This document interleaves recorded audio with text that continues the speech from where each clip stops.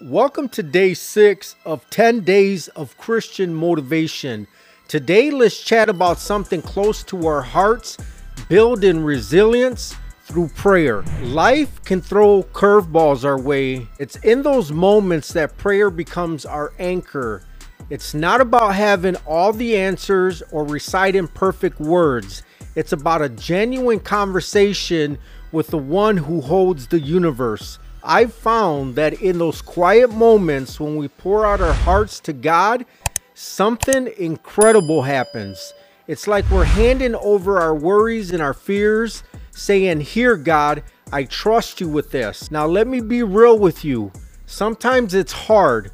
We might wonder if our prayers are being heard or if things will even get better. But that's where faith comes in. It's trusting that even when we can't see it, God is at work. So here's a challenge for you today. Take a few extra minutes to pray, not just for yourself, but for those around you. You never know how your prayers might be a source of strength for someone else. And don't think you have to use fancy words.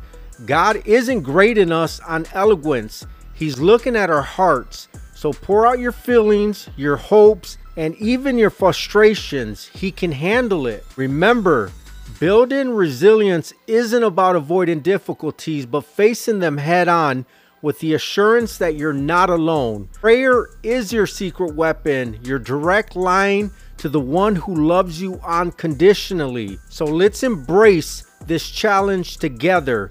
Let's be a community that supports each other through prayer, lifting one another up when life gets tough. Because in the end, it's not about having it all together, but about leaning on the one who does. Take this encouragement with you, and let's face the day with confidence that comes from knowing we're not walking this journey alone.